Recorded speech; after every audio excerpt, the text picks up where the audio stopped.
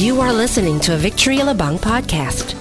There is a woman in the Bible who, at first glance, seems an unlikely role model for mothers. But God's grace can redeem even the unlikeliest of us all. Find out more in this message by Pastor Sunny Waman.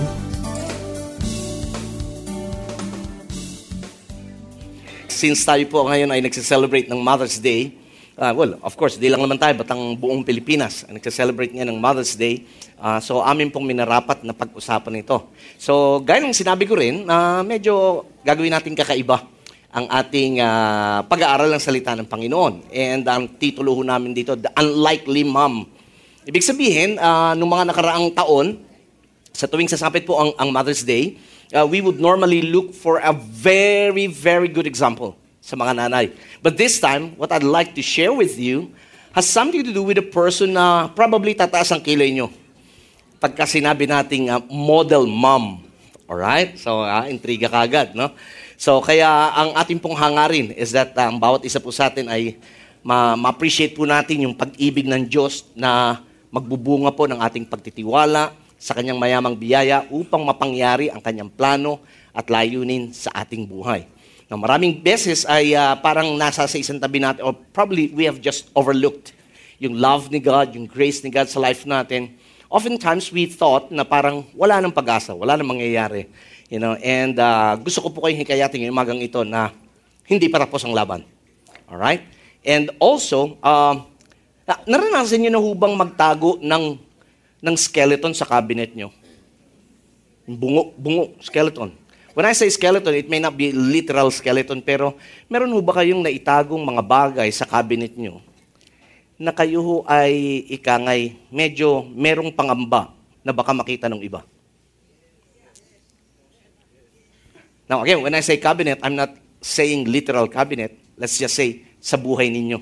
Meron ho ba kayong naitatago o marahil ay pilit na itinatago na kayo yung nangangamba na baka biglang, na kapag binubuksan nyo kayo mismo, natatakot, ika nga. Or marahil ay ayaw nyo nga na malaman or makita ng ibang tao. At yun ay matagal nyong tinago na kung saan ito po ang nagiging hadlang naman upang kayo ho ay umusog or mag-progress, mag-move forward sa buhay nito. So, yun ang ating mga ilang bagay na pag-uusapan, ilang bagay po na intriga na ating pipiliting sagutin. So, mari po ba tayong tumayong lahat at muli, babasahin po natin ang mabuting balita ayon kay Mateo, unang kabanata. Alright? Simulan po natin basahin. A record of the genealogy of Jesus Christ, the Son of God, the son of Abraham. Abraham was the father of Isaac. Isaac, the father of Jacob. Jacob, the father of Judah and his brothers.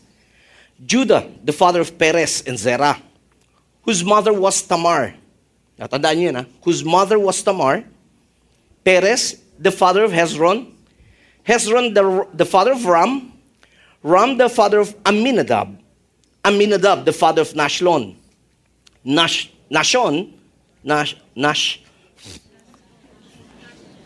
Siguro kapampangan to, no? Nashon, the father of Salmon, na mangingisda. Salmon, the father of Boaz, whose mother was Rahab. Tatandaan nyo lang na, whose mother was Rahab. Boaz, the father of Obed. Ito pa isa. Whose mother was? Tandaan nyo yun. Obed, the father of Jesse. Jesse, the father of King David. David was the father of Solomon. What was the last thing? Whose mother had been? Uriah's wife. Okay, tayo po'y manalangin. Salamat po, Diyos, muli sa inyong salita. Dalangin ko. This time, Lord, muli mong baguhin ang aming mga pananaw, ang aming mga pagkakaunawa, ang mga maling kaisipan, ang mga maling pinaniwalaan namin in the past. At hayaan po ninyo ng inyong pag-ibig at ang iyong mayamang biyaya, ang maglinis ng aming alaala, ang maglinaw ng aming isipan, at nang sa ganon, aming mapangyari ang inyong plano at layunin sa aming buhay. Ito po ang dalangin niyo sa pangalan ni Jesus. Amen. Maray na po tayo maupo. Okay. Praise God. Now, hindi po lingid sa inyo na yung ating pong binasa ay yung genealogy ng ating Panginoong Kristo. Ibig sabihin, ito yung lineage niya. Ito yung kanyang angkan, kanununuan, kung saan nagsimula ang lahat. At para po mas maintindihan niyo, ang Mateo po ay sinulat ni Mateo na ang kanyang isipang mga magbabasa nito ay mga Hudyo. Kung mapupunan niyo ang 4 na Gospels, Matthew, Mark, Luke, and John, minsan sabi ng iba ay medyo contradicting daw. Dahil nga parang iba yung sinabi ni Mateo, iba yung sinabi ni Marcos, iba yung sinabi ni Lucas, iba yung sinabi ni Juan. Actually, hindi po sila iba-iba. Kundi parang ganito lang senaryo, parang eto ang senaryo, tapos nakaupo sila sa iba't ibang anggulo.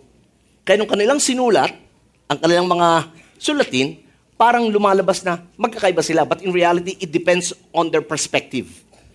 It depends on the angle na kanilang kinatatayuan kung ano yung kanilang nakikita. Naintindihan niyo po ba? Okay. So, ang kausap dito ni Mateo ay mga Hudyo. At mapupuna po natin na merong kakaibang mga bagay tayong nabasa kanina. Mga unusual things na probably ako, nung nakita ko to, medyo na-intriga lang ako. Na-intriga ako nung nakita ko to. At na-discover ko 4 sa mga 5 kababaihan na binanggit doon sa buong genealogy actually. 4 sa 5 ay binanggit po doon sa mga talatang 3 hanggang 6. Di ba? So sinabi ron, una, whose mother was Tamar. Pangalawa, whose mother was Rahab. Pangatlo, whose mother was Ruth. At yung pang-4, okay, Uriah's wife. Okay. Now, anong unusual doon? Anong unusual doon? Anong kakaiba ron? Haven't you noticed, hindi binanggit yung pangalan ni Bathsheba? Malamang masama ang loob ni Matthew. At yun ang gusto kong bigyan diin ngayong umaga. Ang aking role model ngayon sa inyo, walang iba kundi si Bathsheba. No. Okay. Now, alam ko yung iba sa inyo nagtatalo ng Bathsheba. Hello? Marami ka naman pwedeng gawing ehemplo. Bakit si Bathsheba pa? Sapagkat sa tuwing na babanggit o maalala natin ang pangalang Bathsheba, anong unang-unang papasok sa isipan natin? Nangalun niya. Yun ang unang papasok sa isip ko. Di ba? Nangalun niya. Adulterer. Hindi mabuting asawa. Hindi tapat sa kanyang asawa. Hindi mainam na ina. Bakit? Si Solomon. Maraming mga asawa. He had so many wives and concubines. Concubines. Ang Greek word, concubines. So, she was not a good role model for a mom. But today, I'll try to change that perspective. Now, bihira akong marinig kung may pastor na mangaral ng Mother's Day, gagamitin si Bathsheba. Bihirang-bihira. Okay, so pahintulutan niyo ako na unawain ito. Now, bakit hindi po nilagay ni Mateo ang pangalan specifically ni Bathsheba doon sa verses 3 to 6? Now, ito yung naglaro lang sa isip ko. Siguro, marahil po, hindi trip ni Mateo na ilagay ang pangalan niya kasi ang asawa niya, si Uriah, ay isang Hittite. Hindi ko alam kung strong lang ang lower extremities ni Uriah. Pero bilang isang Hittite, ibig sabihin, he's a foreigner. At kung foreigner si Uriah, malamang foreigner din si Bathsheba. Possible? It is. Pero nung inisip ko yun, napansin ko si Tamar at saka si Rahab, Canaanites. Hindi rin Hudyo. Si Rahab, Moabites. Hindi rin Hudyo. Tama ba? So in short, hindi sinama ni Mateo ang pangalan ni Bathsheba, hindi dahil foreigner siya, because being a foreigner is not the issue. Dahil yung 3 foreigner din. Kung foreigner nga si Bathsheba. Or maybe baka kaya hindi sinama ni Mateo si Bathsheba dahil nga grabe yung kasalanan ni Bathsheba. Nangalun niya. Immoral. Now, nung iniisip ko yun, naisip ko rin yung istorya ni Tamar. Alam niyo si Tamar, mas matindi kay Bathsheba. Kasi si Bathsheba, kung nangalun niya man siya, kay Haring David, alam niyo si Tamar kung anong ginawa niya? Tinalo niya yung father-in-law niya. So, kung tutuusin, although parehong kasalanan, pero parang tingin ko, parang mas banal pa nga kung tutuusin si Bathsheba kaysa kay Tamar. So in short, hindi rin issue yung ikaw ay makagawa ng hindi magandang, or ng kasalanan, na matinding kasalanan. Hindi issue yung kung bakit isinama. Hindi isinama ni Mateo si Bathsheba. Okay, now I'm trying to set the stage here.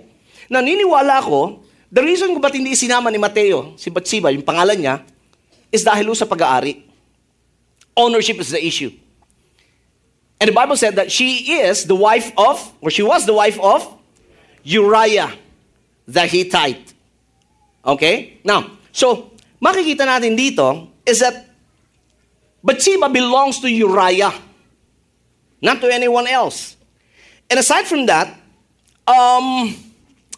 naniniwala po ako na si Bathsheba po, she's not a schemer. Alam mo yung schemer, yung siya yung nagpaplano. Siya yung nagmamanipula ng mga bagay-bagay o sitwasyon. Hindi po. She's not even an outsider, nor a widow. And I'd like to submit to you that Bathsheba was a victim. Okay? Tatandaan niyo po yan. Now, how did it all happen? Basahin natin yung story dito. Nagsimula ko yan, 11 verse 1. Actually, nagsimula chapter 11, yung story niya. Now, in the spring, at the same time, when kings go off to war, David sent Joab out with the king's men and the whole Israelite army. They destroyed the Ammonites and besieged Rabbah. But David remained in Jerusalem. Now, si Haring David po ay medyo 20 taon nang naghahari sa Israel. At sa kanyang paghahari sa Israel, nakaranas po sila ng maraming taon ng pananagana, nakaranas sila ng tinatawag na military might. Marami ho ang natakot na mga kaharian sa kanya. Bakit? Kasi nakita nila na ang Diyos ay kakampi ni Haring David. Hindi ba napakaganda nun? Na malaman ng ibang tao na ang Diyos ay kakampi mo. Kung ikaw ay empleyado at nakita ng amo mo, nakakampi mo ang Diyos, malamang gawin ka stockholder. O malamang magpapalit siya palit na tayo. Iba ho pag nakikita ang kasama mo ang Diyos. Hindi ho ba? But anyway, pero isang bagay po ang napuna ko rin dito, may kasabihan tayo. An idle mind is the workshop of the devil. Ang isang isipan na walang isip, ang isang isipan na walang ginagawa, ay madalas na paglalaroan ng kaaway. Kaya nga ayaw ng Diyos ng tamad eh. Okay, and it's the same thing. An idle hands are workshops of the devil. Now, alam ba ninyo ang kasalanan po ay hindi nangyayari ng overnight? Ang kasalanan bago gawin ng isang tao, pinagbubulay-bulayan na yan. Nagmumuni-muni na, Pinag-iisipan na yan ng matagal. Wala akong, kunyari, ngayon, Kristiyano ka, tapos biglang kinabukasan, backslider ka na. Hindi ho. Unti-unti yan. Dito ho lahat nagsisimula. Ba't ko sinabi? Dahil si Haring David, siya ho'y alam niya ang batas ng Diyos dahil siya'y purong Hudyo. At kung babalikan natin Deuteronomy 17:17, sabi, isa sa mga pinag-utos ng Diyos, ang isang hari ay hindi dapat magkaroon ng maraming asawa. Bakit? Dahil pwedeng kunin ng kanyang mga asawa ang puso niya palayo sa Diyos. At yun ang nangyari kay David. Doon pa lang, inignore niya na ang Diyos. Dinedma niya na. Now, anong tawag? Anong pagkakakilala kay David? David is what? A man after God's heart. Now, it sounds parang ironic. It sounds like, hello? Paano siya naging man after God's heart? Kung simula pa lang, inignore niya na. So, he has an Asian woman. Kaya nga namana nung anak niya. Like father? Like son. Kaya nga, yung kasabihang, monkey see, monkey do. Yun din ang naging problema ng anak niya. In fact, si Solomon, he has 300 wives and 700 concubines. Well, that's what the Bible says. Well, si David, mas konti naman. I think he has about probably more or less 10 wives lang and fewer concubines. But the point is this. So yun, instead na makipagdigma si David, nasan siya? Nasa palasyo. Now, ugali ho nila nung unang panahon na ang mga hari po, merong season na dapat nakipagdigma sila. Ugali na nila yun. Naghahanap sila ng aawayin, parang gano'n. You know? Sa harip na makipagdigma si David, andun lang ho siya sa palasyo. At sabi sa verse 2, isang gabi, Si David ho ay tumayo sa kanyang higaan at naglakad sa kanyang bubungan, or probably this is more of a parang patio, not really bubungan. Naglakad po siya sa kanyang palasyo, at mula doon sa kanyang kinatatayuan ay may nakita siyang babaeng. At sabi at napakaganda. Hindi lang maganda, napakaganda. Kaya nga ho, ang pangalan niya, Bathsheba. Kasi ang literal na ibig sabihin ni Bathsheba, naliligo ba siya? Kaya nga, Bathsheba? Yun. Hindi. Ang ibig sabihin ng Bathsheba is daughter of an oath. Okay? Anak sa babae dahil sa pangako. Alright. Yun hindi naliligo. Buray niyo. Ngayon, anong kinalaman na ito? Nung nandun po kami sa Israel, naghahanap lang ng larawan, wala akong makita. Pero nung nandun po kami sa Israel, nagpunta kami doon sa City of David at pinakita sa amin nung aming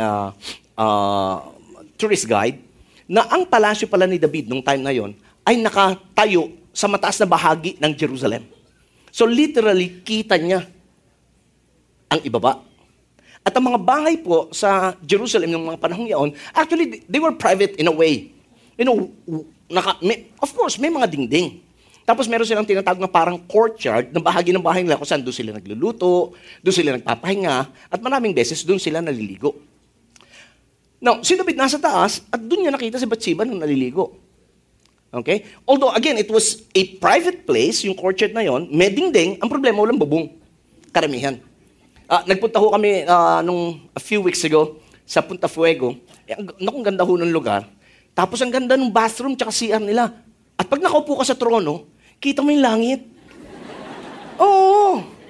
Kaya lang nakakailang kasi pag nakaupo ka pa, alam niyo yun, may mga puno. Ay malay mo ba kung merong mga matatalinong unggoy dun sa punong yun na mga abang lingkod.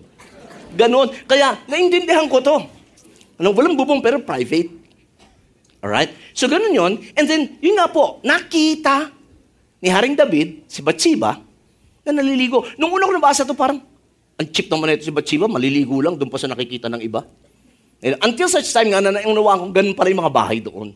Hindi siya nagpapakita sa kung kanino man. Talagang ganun nangyari ng bahay nila. Now, eto matindi. Verse 3. Nung nakita yun ni David, napakaganda ni Bathsheba, sabi niya, at nagpadala si David ng kanyang tauhan para alamin kung sino yung babaeng yun. Tapos ano sabi? And the man said, isn't this Bathsheba, the daughter of Eliam, the wife of Uriah the Hittite? Now, this is a powerful verse, actually. Now, if you would read it on the surface, parang wala lang. Nag-report yung servant, si Bathsheba, anak ni Eliam, at asawa ko ni Uriah, na isang Hittite. Pero, what I would say is that may mga tao who has greater integrity than David. Gaya na itong servant. Okay, I want you to see it this way. So, nakita ni David, nagpadala ng tauhan. Sino yan? Ano sabi ng tauhan niya? Hindi ba ito si Bathsheba, na anak ni Eliam, na asawa ni Uriah? Now, listen. This is what I saw. Yung servant ni David was already giving him a hint. Bossing, yung nakusunadahan mong babae, si Bathsheba ho yun. And what does Bathsheba means? Daughter of an oath. Probably, yung mga parents ni Bathsheba, parang inalay na siya sa Diyos. O ibinigay sa kanya dahil may pangako yung mga magulang sa Diyos. Ganun ho ang mga pangalan nun, may meaning. Hindi ho katulad ngayon, pahabaan ng pangalan ng anak na pinahihirapan ho yung anak pag grade 1 magsulat dahil kulang yung papel. Pero sa kanila may meaning yun. Okay? So anyway, ang nakita ko dito is that nung binigyan ng hint, nung servant, si David para sa boss, may asawa na yan. Hanap ka na lang ng iba, boss. Hanap kita. Dalaga. Sama mo sa mga concubines mo. Okay? Pero the problem was, David didn't listen. Pag may nakakrusonadahan siya, kinukuha niya. Now, who would ever think of other way? Well, siya ang hari. He was a powerful king. God is with him. And he's a man after God's heart. Okay, now, dito ko establish. Ba't ko sinabing magandang ehemplo si Bathsheba? Dahil una sa lahat, gusto kong maintindihan ninyo, may godly heritage si Bathsheba. Hindi ho siya pinalaki lang sa kung saan-saan. Hindi ho siya suwail na anak. Lumaki siya sa isang Kristiyanong pamilya, kung ibabase natin ngayon. Bakit? Ang sabi ron, si Eliam, yung tatay niya. Ay, ibig sabihin ng Eliam, God is my kinsman. Sa 1 Chronicles chapter 3, Amiel, iisa lang hong tao yun. Dahil nung panahon din nila, uso na yung mga may pet name. Okay, may mga, ano ba tawag doon? Palayaw. Palayaw ba yun? Yeah, pet name. So, isa lang yung Eliam tsaka Amiel. At ang ibig sabihin niyan, God is my kinsman. So, as far as the father of Bathsheba was concerned, parang siya, I'm part of God's family. So, in short, si Bathsheba, Hudyo. Hindi siya foreigner. Do you follow? Okay. Now, ito pa matindi. Itong si Eliam, hindi lang tatay ni Bathsheba, hindi lang sang Hudyo, pero ito si Eliam ay isa sa 30 mighty men ni David. In short, trusted man ni David to. Isa sa mga personal bodyguard niya. Mandirigma to, men. Ha? Sabihin na natin, chokaran niya to. Repa Pips. Anak ng Repa Pips niya. Naintindihan niyo ba? No, hindi ho ito nagtapos. So kung ang tatay niya ay may takot sa Diyos, ganoon din ho yung lolo niya. Lolo niya si Ahithophel. Si Ahithophel po ay isa sa mga tagapayo ni David. Okay? In fact, masyado ang kanyang integridad, ang sabi ng Biblia, sa tuwing siya'y magbibigay ng payo, people are taking it as if it is the very word of God. Now, imagine niyo to. How can the person give great advice maliban na lang he's so close with God? Sa katunayan, okay, sidetrack lang tayong konti. Hindi ko kinukondo ang ginawa ni Ahithophel kasi nung si Absalom, yung isa sa mga anak ni David, ay bumaligtad. Si Ahithophel po ay kumampi doon sa kanyang anak at nagrebelde sila. E nung una ko nabasa, sabi ko, walang kwenta tong Ahithophel na to. Kailangan to ahitin to eh. You know? Walang loyalty kay David. And God corrected me, simple practical wisdom lang. Kung halimbawa lang, kayo po ay tapat na tagapayo ng isang tagapanguna. Kunyari ng presidente, para makarelate tayo. Tapos yung presidenteng yun, maraming asawa at maraming kabit, tapos tinalo yung apo nyo. Ngayon, sa susunod na eleksyon, sinong boboto mo? Probably yung kalaban niya. Bakit? Makaganti man lang. Now, again, hindi ko kinokondon yung ginawa niyang pagre-rebelde, pero gusto ko lang makita niyo yun. Dahil, di ba, andali nating humusga eh. Tama ba? Pag may nakitang mali, ay, naku, grabe talaga yan. No? Ay, naku, napakawalang niya. Di ba? Kaya nga sabi ng Diyos, huwag kang basta husga. Bakit? Para hindi ka rin husgahan. Okay. But anyway, so ang tatay niya, ang lolo niya, parang may takot sa Diyos. So godly heritage meron si Bathsheba. Hindi ho siya basta-basta lang pinalaki kung saan-saan. At bahala ka na sa buhay mo. Hindi lang yun. Nung panahon nila, ancient times, ang mga tatay po, usually, ang namimili ng mapapangasawa ng kailang anak na babae. Hindi ba more than just the fixed marriage? Dahil ang mga tatay po, inatasan na ng Diyos na talagang to scrutinize yung mapapangasawa ng kanilang asawang babae. Ha? Anak. Ano sabi ko? Hindi, mali lang kayo ng dinig. Anak talaga sinabi ko. Dahil hindi naman pwedeng, magkaroon ng asawang lalaki. So, asawang babae, may anak. Okay, ito yan. Kaya alam nyo sidetrack lang ako uli sidetrack lang. Kaya alam nyo mga magulang, dapat may bahagi tayo. Pastor Chico, alam mo, ikaw lang yung sumasagot eh. Kaya ako hanga sa'yo bro. Dahil, wag na? Okay, sige. Kaibigan ko. Wag na. Pero, sa totoo lang, even mga anak, isama niyo naman, tanungin niyo naman minsan. Ang inyong mga magulang kung okay. Hindi naman sila magdidikta eh. Oo, magbibigay lang sila mungkahi. Di ba, no? Rod, parang hindi ka maka-amen. So anyway, and ang pinili, ito maganda, ang pinili ni Amiel o ni Eliam, sino? Si Uriah. Now, again, si Uriah, ayan na ibig sabihin ng pangalan niya. Ang apoy ni Yahweh. And dahil si Uriah po ay isang Hittite, he was actually a proselyte to Jewish faith. Hindi siya Hudyo. Pero, paano siya na-convert sa pananalig ng mga Hudyo? Maybe, he has seen David nung magkakasama sila sa Cave Adullam. Maybe he has seen David, how he worshiped God, how he loves the Lord. How many times may pagkakataon siyang patayin si Saul, and yet he did not do it, and nainga. Iba to. Although the Bible is silent about that. But I can safely say na mayroon siya nakita kay David kung bakit sumama siya sa pananampalataya ni David. Di ba? Ganun din maganda ngayon, di ba? Yung mga tao may makikitang kakaiba sa atin. Kaya sabi, saan ka ba mga atin? Sama nga ako sa'yo. Di ba? Sama ka sa akin. Nako, wag na kung ikaw lang susundan ko. Di ba? Pangit naman yun. Anyway. So, bilisan natin ng konting story, ha? So, yun yung godly heritage ni Bathsheba, okay? Para lang matanggal sa isipan natin na hindi ko siya mabait na anak. O, karapat-dapat lang. O dahil, gawin mo yan. Bala ka kung ng trip mo. And alam naman natin yung story, di ba? Ano ko muna, bago ko ibabalik doon, ha? Sabi rito ngayon, sa verse 4, nagpadala si David ng kanyang mensahero para kunin si Bathsheba. Okay. May mga gusto kong ikomento rito eh. Tandaan nyo na, nagpadala si David ng mensahero para kunin si Bathsheba. Dumating si Bathsheba, David slept with her. She had purified herself because of her inclination, and then she went home. Now, listen.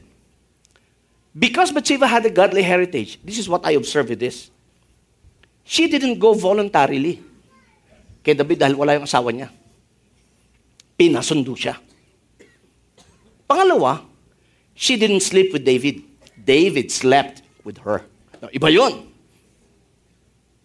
Are you following me? Thirdly, she didn't stay for a few drinks. Ang sabi ron, she went home after that. Now, imagine this. Maybe to some, baka kung ako si Bathsheba at wala asawa ko, tapos hari, may crush sa akin. Answered prayer na ako, Lord, tatanggalin mo na ako sa kahirapan. But she's not cheap. She loved Uriah. She's a one-man woman. I believe that with all my heart. So, lastly, Bathsheba was a victim. Hindi niya ginusto yung nangyari. Napuwersa siya. Hari yun eh. Tapos, asawa niya, tao ng hari. Tatay niya, tao ng hari. Lolo niya, tao ng hari. Na, naniniwala ako because Bathsheba has a godly heritage. She had weighed on many things. And probably, I may be wrong, but probably she thought in herself, I'd rather suffer the consequences of this. Wag lang mga pahamak ang mga mahal ko sa buhay. Now, alam niya that David's power is absolute. Alam niya that she cannot do anything about that. She has to, or else she would face the consequences. It's either she obeyed and leave, or she disobeyed and die. Even her whole household. Uso nun, nung panahon nila. She was abused, misused, treated as a commodity, powerless to change her situation. Now, try to put yourself doon sa sitwasyon ni Bathsheba. Now, hindi ho madali ito para kay Bathsheba. Alam niyo, hindi siya nag-flirt. Let me just be clear on that. Hindi niya sinamantalang pagkakataon dahil wala yung asawa niya. At sabi niya, total, ito mga asawa ko, hindi naman talaga Hudyo to eh. Dito na lang ako. Hudyo na, hari pa. No, she didn't think about that. Because of her godly heritage. In fact, she was even afraid na pagdalaman ng asawa niyang buntis siya sa kaibigan niya na si Haring David. Hindi niya alam kung anong pwede mangyari. She kept quiet. And things happened ng mabilis. So, pinasundo siya. To cut the story short, ang sabi ho sa sumunod na talata, siya ho'y nabuntis. Pinasabi niya kay David, Mahal na hari, buntis po ako. But listen, she did not demand anything from the king. I mean, kung sa panahon natin yan, blackmail to, man. Come on. Blackmail to. Sabihin niyo, mahal na hari, gusto mo pa-DNA tayo? Suportahan mo ako. Ibigay mo lahat ng gusto. No, she didn't do that. Ang nakaalam lang noon was David. At saka siya. And of course, God. And you know what David did? Look at this. You know what David did? Pinatawag niya si Uriah. Sabi niya, si Uriah nakikipagdigma. Pinatawag niya, sabi niya, Uriah, uwi ka muna sa asawa mo. Sumiping ka. Para pagtakpan. Alam niyo ginawa ni Uriah? Natulog siya dun sa tulugan ng mga servants. Hindi umuwi. At sabi niya, mahal na hari, hindi ko magagawa, hindi ko pwedeng isipin na ang buong army ng Israel nandun nakikipagdigma, nandun ang Ark of the Covenant, tapos ako nandito sa bahay, sisiping sa asawa ko. No way! Sabi ni David, yari. Man, hindi nag-work out. Okay, ganito. Kinabukasan, invite niya ulit si Uriah. Uriah, tara. Alika, kain ka rito sa palasyo. Kain sila, inuman sila, hanggang nalasing, hoping na paglasing na si Uriah, he would sleep with his wife. But again, the story said, he slept with the servants. Sabi niya, di na naman umubra. Why? Because he tried to cover up his sin. Now, the worst that had happened, kinausap niya si Joab, yung commander. Joab, ito si Uriah, ilagay mo rin sa unahan, kung saan unang kakanyunin. Siya ang gawin mong shield pag kinanyong kayo. And so, to cut the story short, Uriah died. Why? Because David tried to cover his sin at the expense of other people. Ngayon, what had happened is this. Si Bathsheba, she mourned for the one she loved. Wala siya magawa eh. She's powerless. Okay? And then, well, again, pabilisin natin. Namatay na. Wala na. Eto na nang nangyayari. Verse 27. After the time of mourning was over, David had her brought to his house, and she became what? His wife, and bore him a son. But the thing David had done displeased the Lord. Now, what had happened is this. Namatay na. Now, pakinggan nyo, tignan nyo to. Nung panahon nila, walang SSS. Walang military pension. Walang susuporta kay Bathsheba. Alam niyo, hindi katulad dito, di ba? Pagka, halimbawa, na-byuda, anak natin, madali natin kupkupin. Nung panahon nila, hindi. Hindi ganun kadali. Dahil meron silang kultura. Naintindihan niyo ba? Ngayon, dumating sa eksena si David. Naku na, patay na yung asam. Halika na, kukupkupin kita. Halika maging isa sa asawa ko. I mean, what a guy! David came to the rescue. David saved her. Wow! But you know what the Bible says? But the thing that David had done displeased the Lord.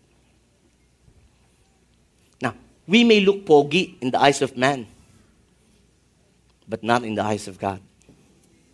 Kahit na anong justification ang gawin natin, sin is sin. Black is black.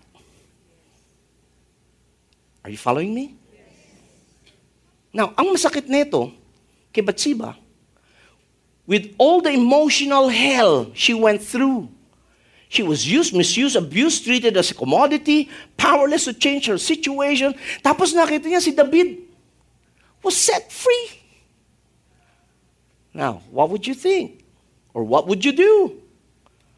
It will be easy for Bathsheba to get angry with God. Get angry with people.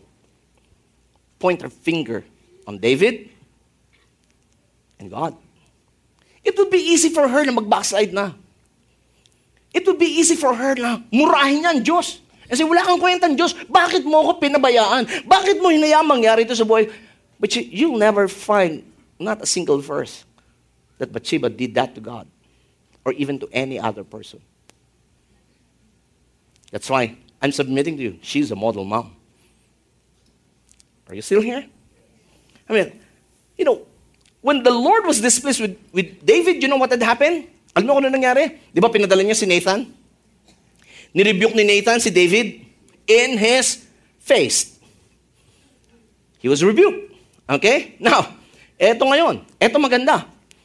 When God dealt with yung kasalanan David, listen, you'll find this. God dealt with David, not Bathsheba. God confronted David, not Bathsheba. Hello? The consequences was focused on David, not Bathsheba. Although she was affected kasi nung namatay anak nila. Yung supposedly unang anak nila. Pero lahat nakafocus kay David. Why? Because God knows Bathsheba. She's just a victim. Now, I don't know about you. I just feel in my spirit, maybe many of us here can easily relate with Bathsheba. We're victims. We're powerless to change our situations.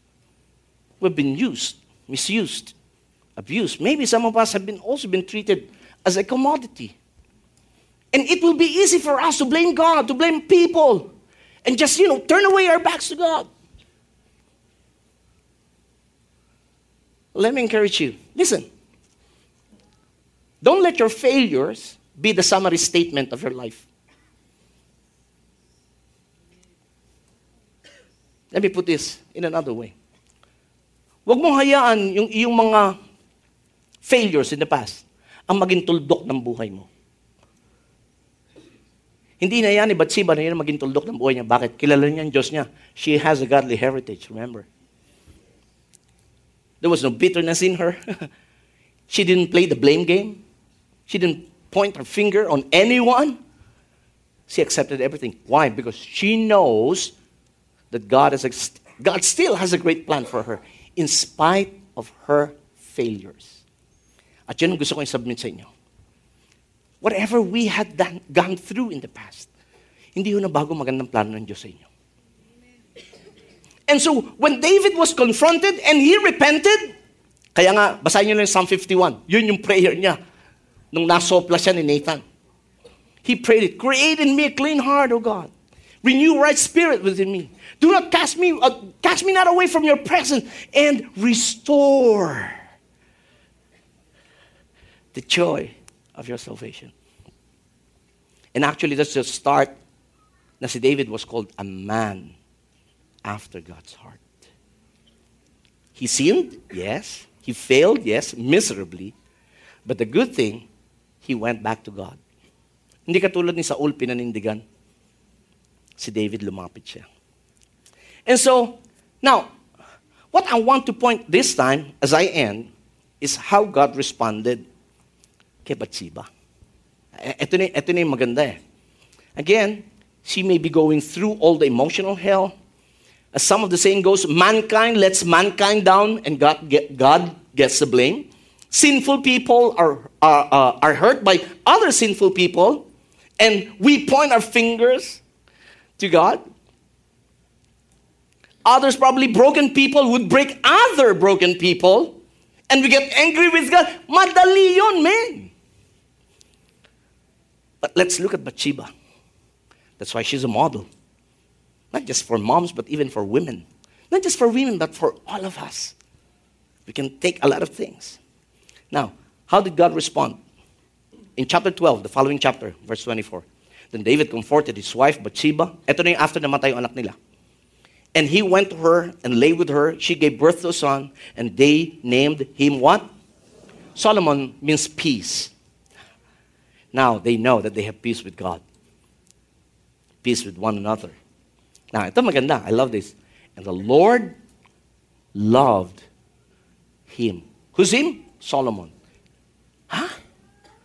Minahal ni Lord si Solomon. And what about the sin that they did? Yeah, they did a mess. The sin was horrible, sordid, so atrocious, sabi nila. Karumal-dumal. But you see, eto maganda eh. When they went back to God, when they repented of their sins, the story changed. Nung nagkanak sila, the Bible says, the Lord loved their son.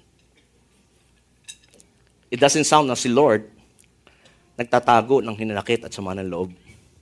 Hello? I don't know about you. And eto pa matindi. Sabi niya, and because the Lord loved him, He sent a word through Nathan the prophet to name him what? Jedediah. And you know what Jedediah means? Beloved of Jehovah. Could you imagine, may binigay ng pangalan ang mga magulang niya, Solomon, pero sabi ni Lord, dahil love ko to, Nathan, punta ka. Sabi mo ang pangalan din niya, Jedediah. Kasi love ko siya eh. Kahit si Solomon, ito ang original na Jedi Master. Oh, because the Lord loves him so much. Ngayon, ito na to. Well, actually, Bathsheba is not the story of a perfect woman. But it is a story of a perfect God who extended His perfect grace to His imperfect people.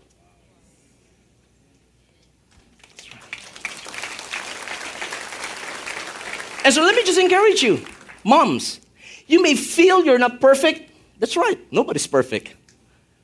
Probably some of you are really striving to be perfect, to please your husband, to please your children, and yet sometimes, you receive the other way around.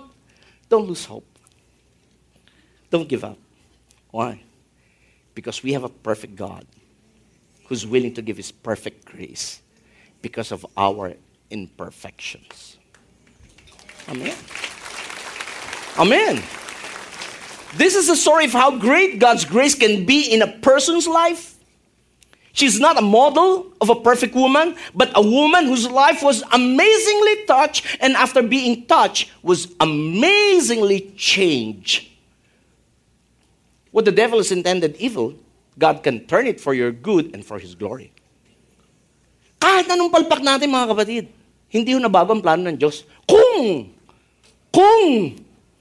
tayo magbabalik. Wag ho natin panindigan. Si David, he suffered the consequences. So wag niyo sabihin, nakalusot na si David. No, he suffered the consequences of that. Marami pa nangyaring consequences. By the way, marami pa. Hindi lang namatay anak niya, marami pa na inani niya. Kaya gusto ko sabihin, don't play with sin. Babalikan ka niyan. Okay? Don't play with sin. And so again, after being touched, she was accepted by God.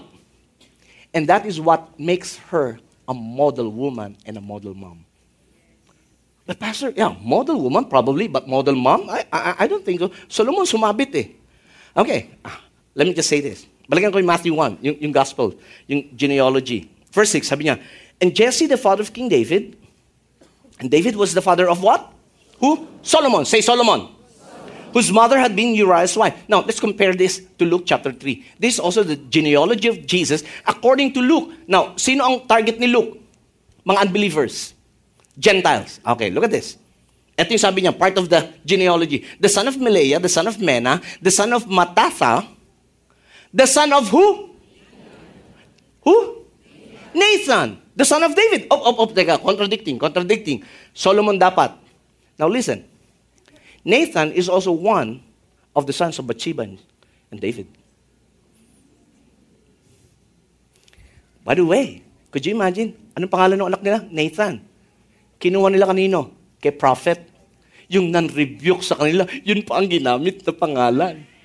Why? Just to remind them of how good God is. And that we can never get away with our sin. So this is what Bible scholar says. The genealogy of Matthew is on the lineage ni Joseph through Solomon. And the genealogy of Jesus according to Luke was on the lineage of Mary through Nathan. Now, what's my point? You see, this is how God restores. Hindi lang pinatawad, ni-renew, ni-restore. Bakit? Could you imagine, not just one kid, but 2 kids from the loins of Bathsheba. Isn't that good? Kaya nga sabi ko sa inyo, don't let your failures be the summary statement of your life. It's not the end of life. If we will just repent and go back to God, God can just turn it around and still fulfill His plan and purpose in your life. Amen. Praise God. And so God redeemed the tarnished name of Bathsheba. Bathsheba was known as an adulterer. Nakakatawa nga eh. Di ba? Liz, dito sa atin, sino ang nakakasuhan ng adultery? Babae. Yun, bakit sa lalaki? Concubines lang. O polygamy? Hindi naman, pero meron ng vowsy ngayon. O vowsy. Okay. Anyway, isn't that unfair? Bakit babae lang adultery? Tapos sa lalaki concubinage. Tapos kailangan pa merong pruweba. Di ba parang unfair sa babae? Makibaka. Wag matakot. But listen, we may not win in the eyes of men, but in the eyes of God, when we repented of our sin, God will easily restore us back to His former plan. Amen. Come on, give the Lord a praise for this. Now, and last, I'm done with this. Proverbs. Who wrote Proverbs? Solomon. Now listen. Look at this. Proverbs 31, na madalas nating binabasa. For a virtuous woman. It says, the words of who? No, it was not Solomon. It was King Lemuel. The strong advice his mother gave him. Sabi sa The Message. Sabi sa King James, the prophecy his mother taught him. Now, who is this King Lemuel? King Lemuel is the pet name of King Solomon. The virtuous woman didn't really come from Solomon. It came from her mom. The strong advice his mother gave him. King James, the prophecy by his mother that was taught to him. Could you imagine when God restores, God can even use that person whom He restored to speak wisdom. Now, this is what I see. I'll end with this. This is what I see. Dahil sa nangyari kay Bathsheba, nagkaroon siya ng wisdom. And so sabi niya kay Solomon, Solomon, anak, you are now the king. Actually, to give you a wider scope of understanding, binigay niya ito, yung virtuous woman na yan, binigay niya ito nung nag-asawa si Solomon ng isang Egyptian. Now, alam naman natin, again, inutos na ng Diyos, wag marami asawa. Tapos hindi pa Hudyo. So, ito yung binigay na payo. Parang sinasabi ni Bathsheba kay Solomon, Solomon, matuto ka na sa tatay mo. Because I love you so much, I'll give you this strong advice. Kung hahanap ka, this should be the criteria. The virtuous woman. Coming from whom? An imperfect woman. Amen. Which means, again, let me just address this, mga anak. If ever sabihan kayo ng magulang nyo, kayo magagalit. Because of what they have gone through in the past, they already have the practical wisdom to tell you kung anong dapat mong iwasan. Hello, mga anak. Hindi dahil maigpit lang sila. Hindi nila trip yung ginagawa mo. Sa sobrang love nila, ayaw ka na nilang lumaglag kung paano yung naranasang nilang laglag noon. Amen. And mga magulang, again, we just suggest. We don't dictate. We don't inject fear. We suggest. We need to learn how to shepherd our children's heart. Amen. That's another. And so, let me just say this and we're done. Can we just all stand up right now? That when we talk about the grace of God, it restores, it renews, it redeems. And God has never changed. He's the same yesterday, today, and forever. If God has done that to His people in the Old Testament, He can still do that right now. Right now. In our lives. Why don't you close your eyes? I don't know, maybe, you can easily relate with Bathsheba. Maybe you're going through or you have gone through mga mess and sordid sin. I don't know. But let me just give you hope. First, yung mga moms. Mga moms, thank you so much for trying to be perfect, though it's hard. But let me tell you this, moms. You may not be perfect, but the grace of God is there to help you. Not just the moms, but even the dads, the men, the young people here. You may went through some hard times, some mess, failures. You may fell in a ditch. Let me say this, the God we serve is a God of a second chance. And if we will just go back, His grace will restore, will renew, and will redeem. Nothing can take us away from the love of God. Not even silver, gold, not any material thing can take it away. Amen. We hope you were inspired by that message. Stay updated on coming events and services by making us part of your day on Facebook, Twitter, and Instagram. You can also log on to victoryalabang.org and download the Victory Alabang app. Happy Mother's Day and stay connected.